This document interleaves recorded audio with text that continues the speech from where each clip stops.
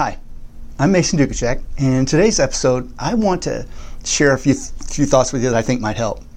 I heard an old saying once that you don't know how good customer service is until you need it, or until there's a problem. And recently, I was out of town and driving my SUV, and I came to the bottom of a very, very busy intersection, maybe one of the most busy intersections in that particular city. And I got to the bottom of it, and I was blocking traffic, and my vehicle died. I couldn't turn an ignition. I couldn't turn a light. It didn't make any sounds. It was dead as a doornail. I couldn't do anything. And I called my insurance company because I have roadside assistance, and they're supposed to tow me to the nearby dealer or auto repair center. And while I was on the phone with them, they started asking me questions like, would you be willing to take one of our surveys? And I'm like, I'm in the middle of one of the busiest streets in this area. I'm not from here. And you're asking me about survey questions like, just what can you do to get me out of the road? What can you do to get my vehicle? I'm blocking traffic. And they said, well, we'll send somebody there. We'll have a tow truck there in 40 minutes or less. And I'm sitting there just sweating because I know that my car is blocking lots of traffic. And one of the things that happened was when I got the call from the tow truck, they said, hey, we'll be there. And oh, by the way, you're going to have to figure a way to get wherever we're taking it because of COVID, we're not allowing anybody to ride in the cab. So we'll be there in about 40 minutes. I was stranded. I mean,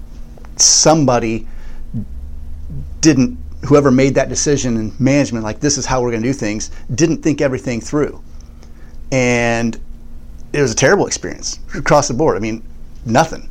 And what that told me, and my takeaway from that, is that my auto insurance company, whoever the executives were that made the decisions of how they were going to do business, didn't know what it was like to be a customer. They didn't put themselves in the customer's shoes. They didn't experience that. They left it for us to experience.